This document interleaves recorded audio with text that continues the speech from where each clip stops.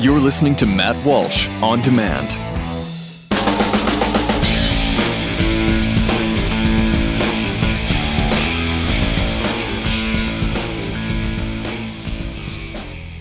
But, you know, I spend most of the article talking about how the left accuses us of forcing our morality on them.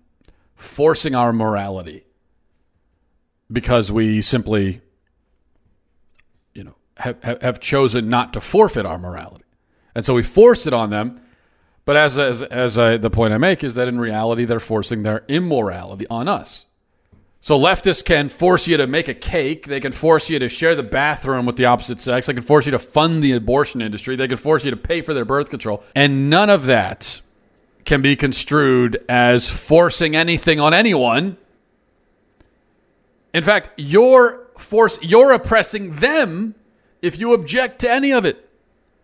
You're the oppressive one. They can force you to make a cake. That's not oppressive. If you say, no, I don't want to make that cake, then you're oppressing them. That's how they position this.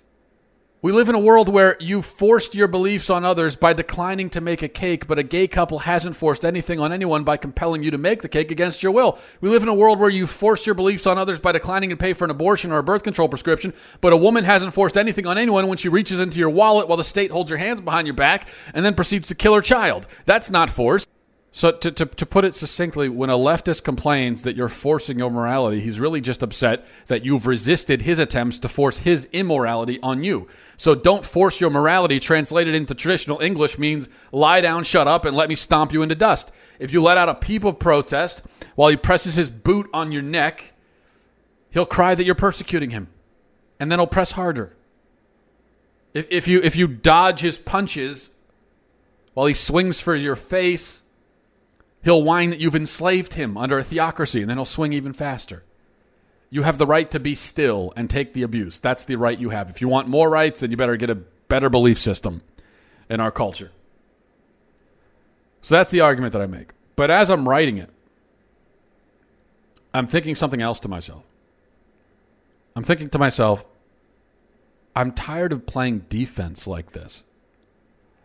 I'm tired of constantly making this argument where I'm saying, no, I'm not forcing myself on you. You're forcing yourself on me. And it's true. I mean, the argument is true, and it's a good argument, an important argument, but there's a part of me that just wants to say, oh, you think I'm forcing my morality on you? Fine. Yeah, that's what I'm doing. Sure. That's what I want to do. Fine. If you consider this to be forcing, then whatever. I don't care. Look at it that way if you want. Doesn't matter. Forcing. Okay, fine. I mean, if I could force you to be a moral and decent person, it wouldn't be the worst thing in the world for you. The only reason I'm not in favor of forcing morality and decency is that you can't. It doesn't work. You know what? Maybe we should be forcing ourselves on the culture a little more.